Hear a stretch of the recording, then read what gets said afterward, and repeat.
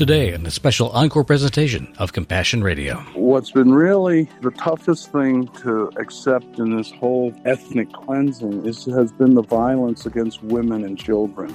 Our tribal roots, pre-Christianity, we were warring tribes, we were headhunters, but we had a code of honor. The war was between the men. You didn't attack the women. Women weren't raped. Kids weren't attacked or killed. But in this unleashing of terror, we have seen just some horrific things.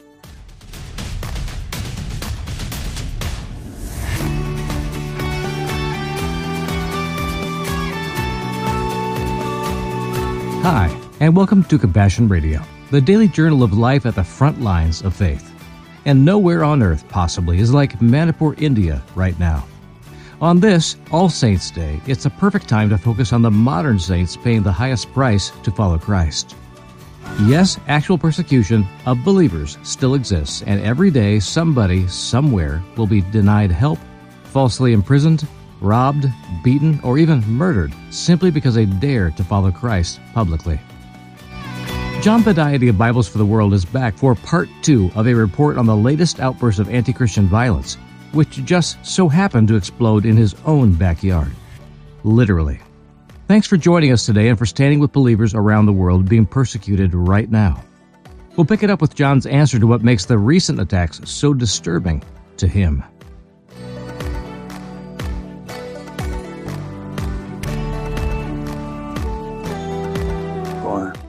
What's been really the toughest thing to accept in this whole ethnic cleansing has been the violence against women and children. Because our tribal roots, pre-Christianity, we were warring tribes, we were headhunters, but we had a code of honor. The war was between the men. And you didn't attack the women, women weren't raped. Kids weren't attacked or killed. But in this unleashing of terror, we have seen just some horrific things, violence and rapes against women, even kids. 7, 10 years old, 5 years old, being butchered for no reason, just because they were there, and even elderly women. And then later there are claims, the lies that have gone out saying, she was carrying an automatic weapon or something. It's like, I doubt that a 75-year-old woman was, engaged in this conflict. See, the government shut down the internet, and so only those who were going to put out the party line, as it were allowed access to the few points of internet connection in the Department of Information and Public Relations, and so they could get online and file their stories. Well, if you were going to file a story that was anything against what the government wanted to hear or wanted to go out, you couldn't get access. And so they were really controlling, even now, the messaging. They opened it up briefly, and then they shut it back down. And I just heard they extended it now till October 26th, the ban on internet. And so they are really trying to control the message that goes out. This is the type of thing you see in, totalitarian societies. Yes. And people who have something to hide, basically. That's what's going on here. Okay, let me ask you about how you have trained or prepared your leaders, your people, to interact with those who have been so traumatized. There's no code of honor that you're seeing that is culturally significant or relevant to the conflict you're in. It's new territory for you. And you taught peace with your churches for the past 75 years. You have built a culture of peace based on the words of Jesus. And now you have to prepare your people who have not had to face it firsthand to go to their own children, their own mothers, their own aunties, and ask them, how do we minister to you? How the Holy Spirit can inspire them to reach out when they have no words to say. How is that working out, John? When you send your people to care for them, how is the Holy Spirit stepping in ways you were not expecting? That's interesting because it certainly has been challenging. Everyone, I called all our leaders out to the neighboring state, and they had been right there in the thick of it, in the front lines, in the relief camps, trying to work intertribal committees, ad hoc committees that were formed. And everybody, even in the early days, just trying to get a handle on what is going on here, because it was politically motivated, economically, was it ethnic, was it communal, was it religious? There are all these questions because the expressions of violence were coming out in so many different ways. So it has been really something that the church has pulled together keeping their pastors and their elders, as the elders play a huge role in the villages and the communities, to reach out and continue to keep the people strong in their faith, even as they are still trying to defend their villages from the onslaught of attacks that come. Where it was a daily thing, it's now every 3 to 5 days, but then they have to be at the ready. And so there's been a lot of assurances come from God's word. Even as we see in the Old Testament, the Psalms of David, and other things from the Old Testament prophets. Laments. How God will not forsake his people. And that's what the people are clinging to right now, because, with the radicalized Hindus, Métis, they're being joined by the state police and the commandos and other insurgent groups. So they're all banding together against the Christian tribals. And they've got all the vehicles and all the support. And they'll come out in 30 to 50 vehicles and just attack a village and set it on fire, run amok for 6 or 8 hours and killing everyone that they see. Fortunately, a lot of times these villages are able to evacuate and head into the hills and run the jungle trails and escape to safety.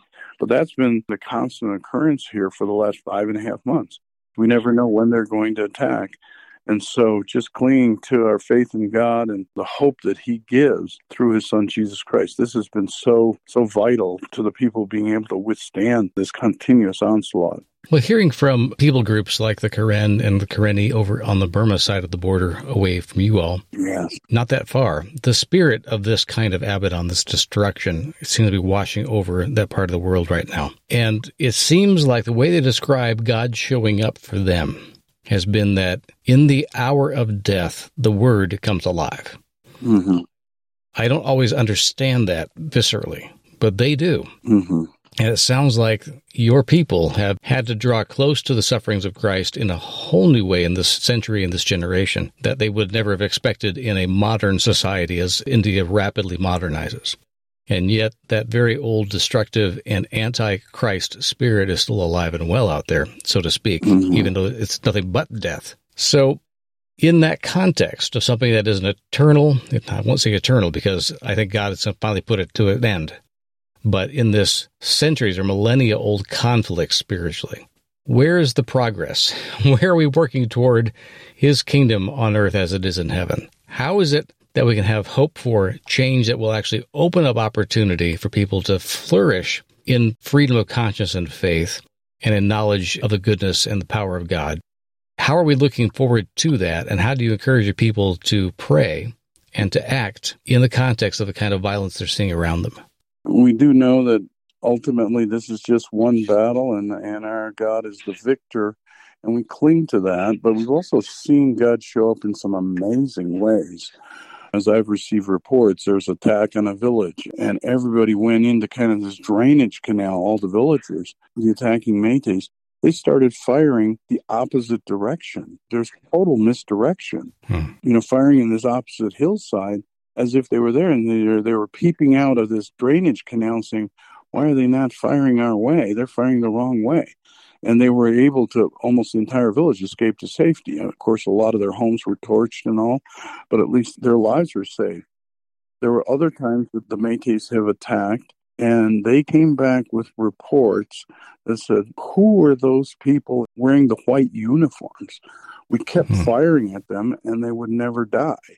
And we just know God has sent his angels at times here to protect his people from these attacks. And so there's been a number of these reports that truly are miraculous, and that God has saved hundreds, if not thousands, of lives in some of these villages that are right on the front lines.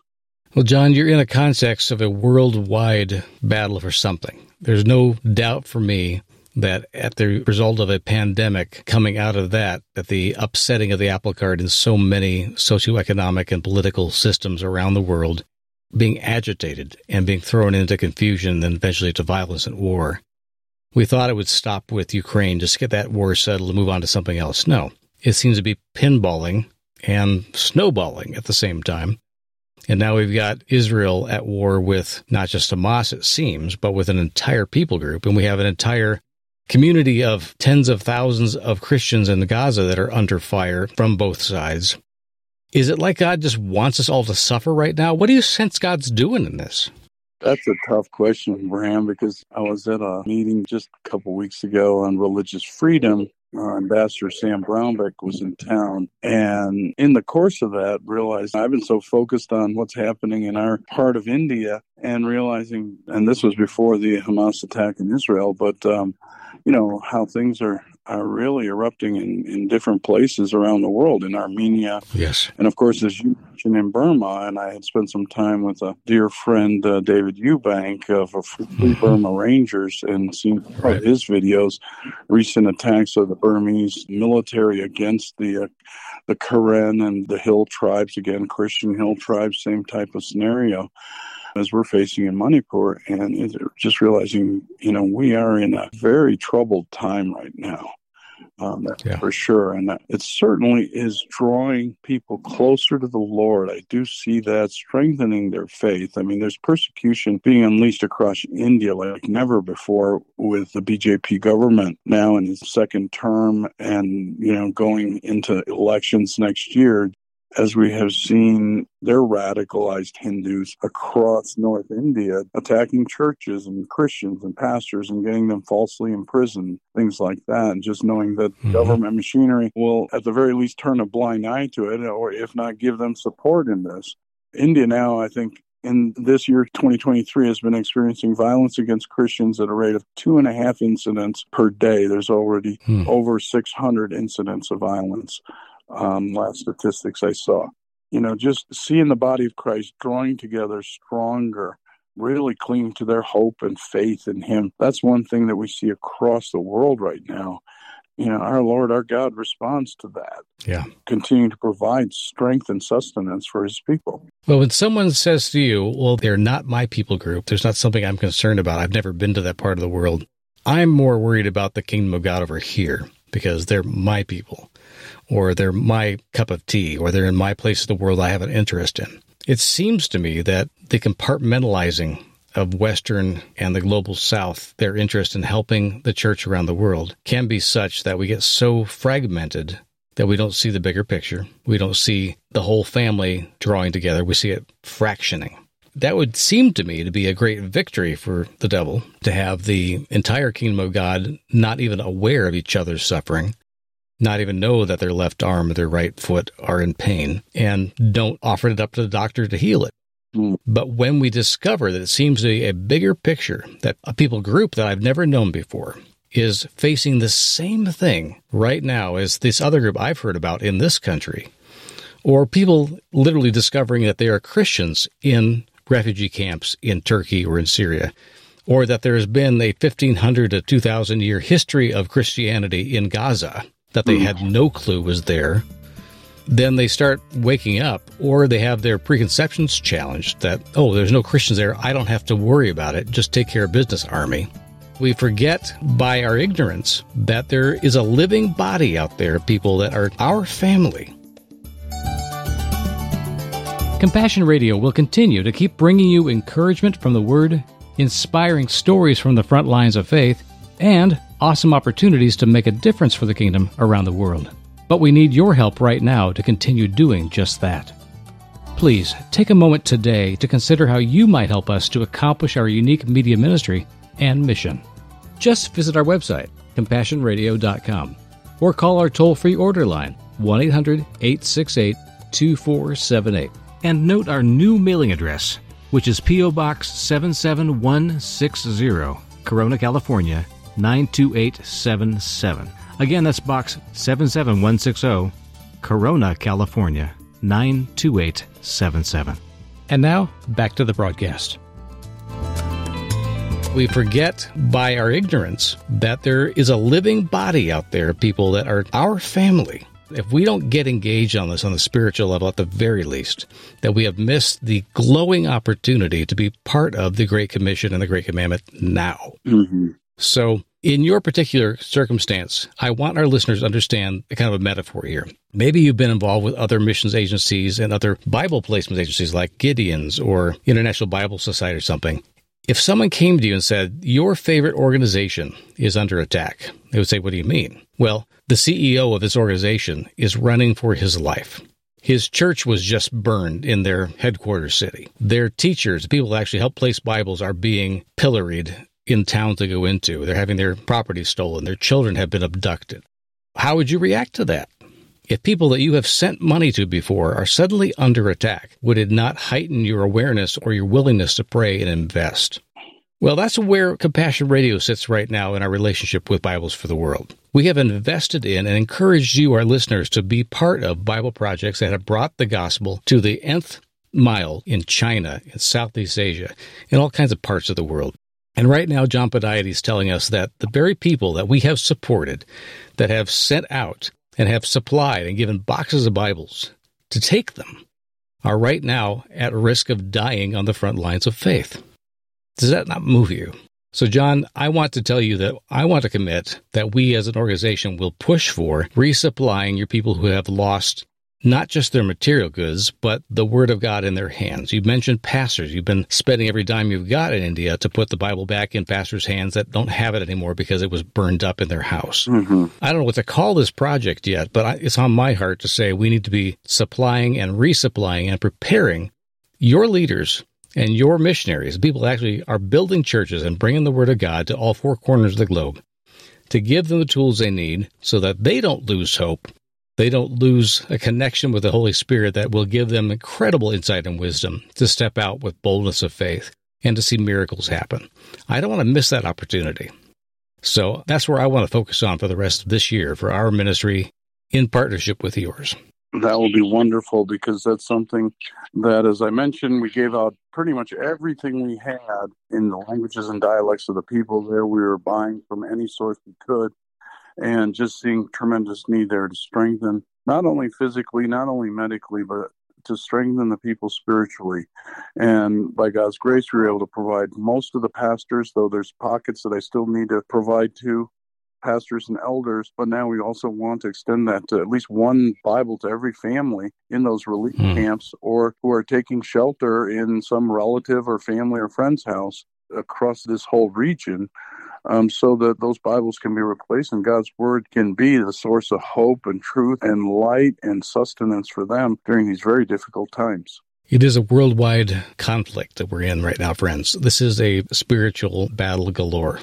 And John Padiaty and his people are on the front lines, as his father and his generation before them were. I know, John, that God led your grandfathers and your great-uncles and your father into a certain path that prepared your people, your part of the world, to be not just saved because of the gospel, to become a fountainhead of outreach, to become one of the great movers and shakers in the 21st century, to accomplishing the Great Commission and seeing God's kingdom, his rule, come to people who had never known it. Mm-hmm.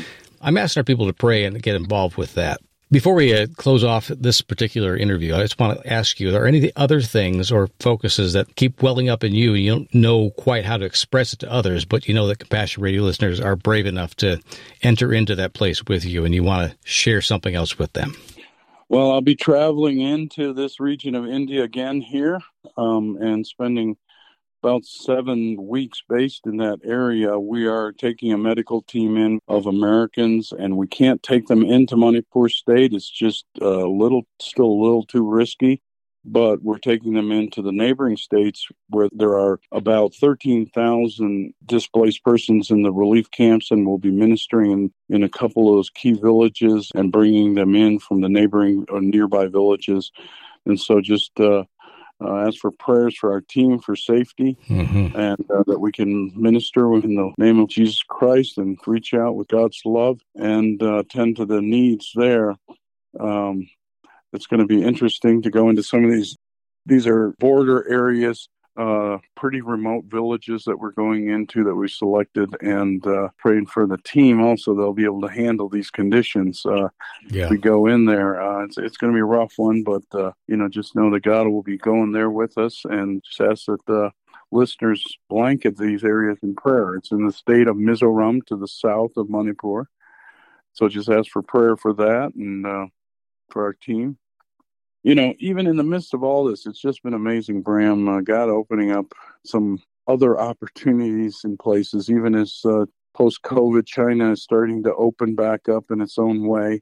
We spend time on the phone with our partners there, and that's opening up for some continued work. Although work has been continuing throughout COVID through the national leaders and churches and Christians there, but actually for teams to go back in there. And so we're hoping in the next 6 months that the doors will be open for that, to go back into the country of China. And meanwhile, you and I were in Vietnam, and there's some things that are continuing to come together there. And that amazing that the doors opening in that communist country for printing and distributing God's word, that the permissions are being granted by the government for some unreached people groups there that never would have thought that the government will allow it. Yeah. And also in neighboring Laos. Yes. And I haven't gone public with that, but God's opening some doors there that we may be able to go in there in 2024.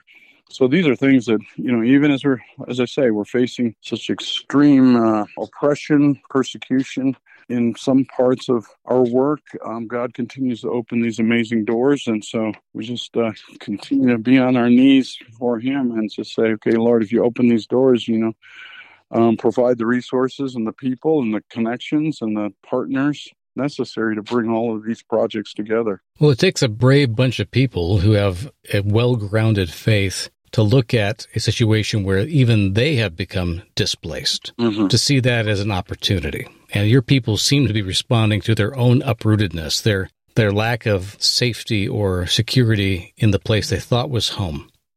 They're still going to the people that need them. Right. And they have to be now in the tree lines way high above where you thought you would be operating, where you would do your normal medical camps or your school sessions or your seminary work. Suddenly, the seminary is going to be very active and on the foot, chasing after the opportunity where God is very busy right now with those hill tribes who are literally being forced back into the hills. So, of course, we have a lot to pray for with you, but we're very proud of you too, John, and your people for being that intrepid. And we admire it greatly. I want to be able to keep telling the stories. God gives us a chance to talk about this, that He would keep our channel of communication open, that the story continues to emerge and not just evolve, but become more visible, and our ability to take it to heart, to understand it, to respond to it would continue to grow as well. That's my hope. Last word from you, my friend. Well, Bram, I just thank you for the partnership that we have with you, with Compassion Radio, and all the listeners out there. Your prayers and your support, these are things that really do encourage us, inspire us, and give us that strength to keep moving forward. As I said, God keeps opening doors, windows of opportunity, and it's with the confidence that we can step through those. And a lot of that is because, we have people like you behind us, lifting us up in prayer constantly. And I just really, really thank you for the partnership, and I look forward to even more ways that we can work together in the future and travel together and experience some of these things, what God is doing firsthand together, around the world. Looking forward to another time of travel with you, Bram. Yeah, indeed.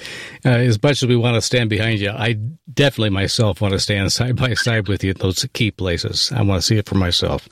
So God, speed us to be able to do that together soon. Thank you so much, John Bediety of Bibles for the World, for giving us this much insight and story of what's been happening these past few months in Manipur, India, that hidden conflict that's been buried under the headlines coming out of the Middle East and Eastern Europe. It's part of the bigger picture, and they're all important because God has apparently ordained this time to be taking on all kinds of new challenges through His people, and we're not going to shy away from it. So, John, thank you again for sharing with us on Compassion Radio. Thank you, Bram. Our need to stand with persecuted Christians in Manipur, India is undeniable. That we have a long-standing relationship with Bibles for the World, the agency facing the greatest challenge in this situation, makes this the perfect time to join Compassion Radio in this important work. I hope you'll make an effort to do just that today. Day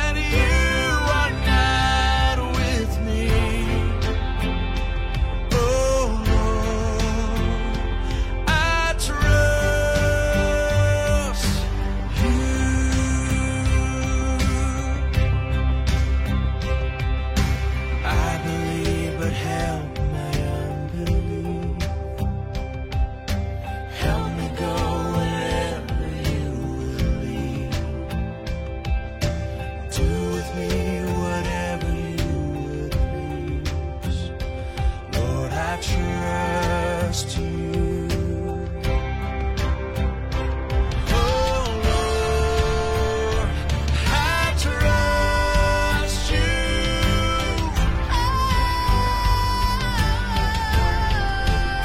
Compassion Radio is still the radio voice of the global church, and that's completely due to the Lord's provision through you.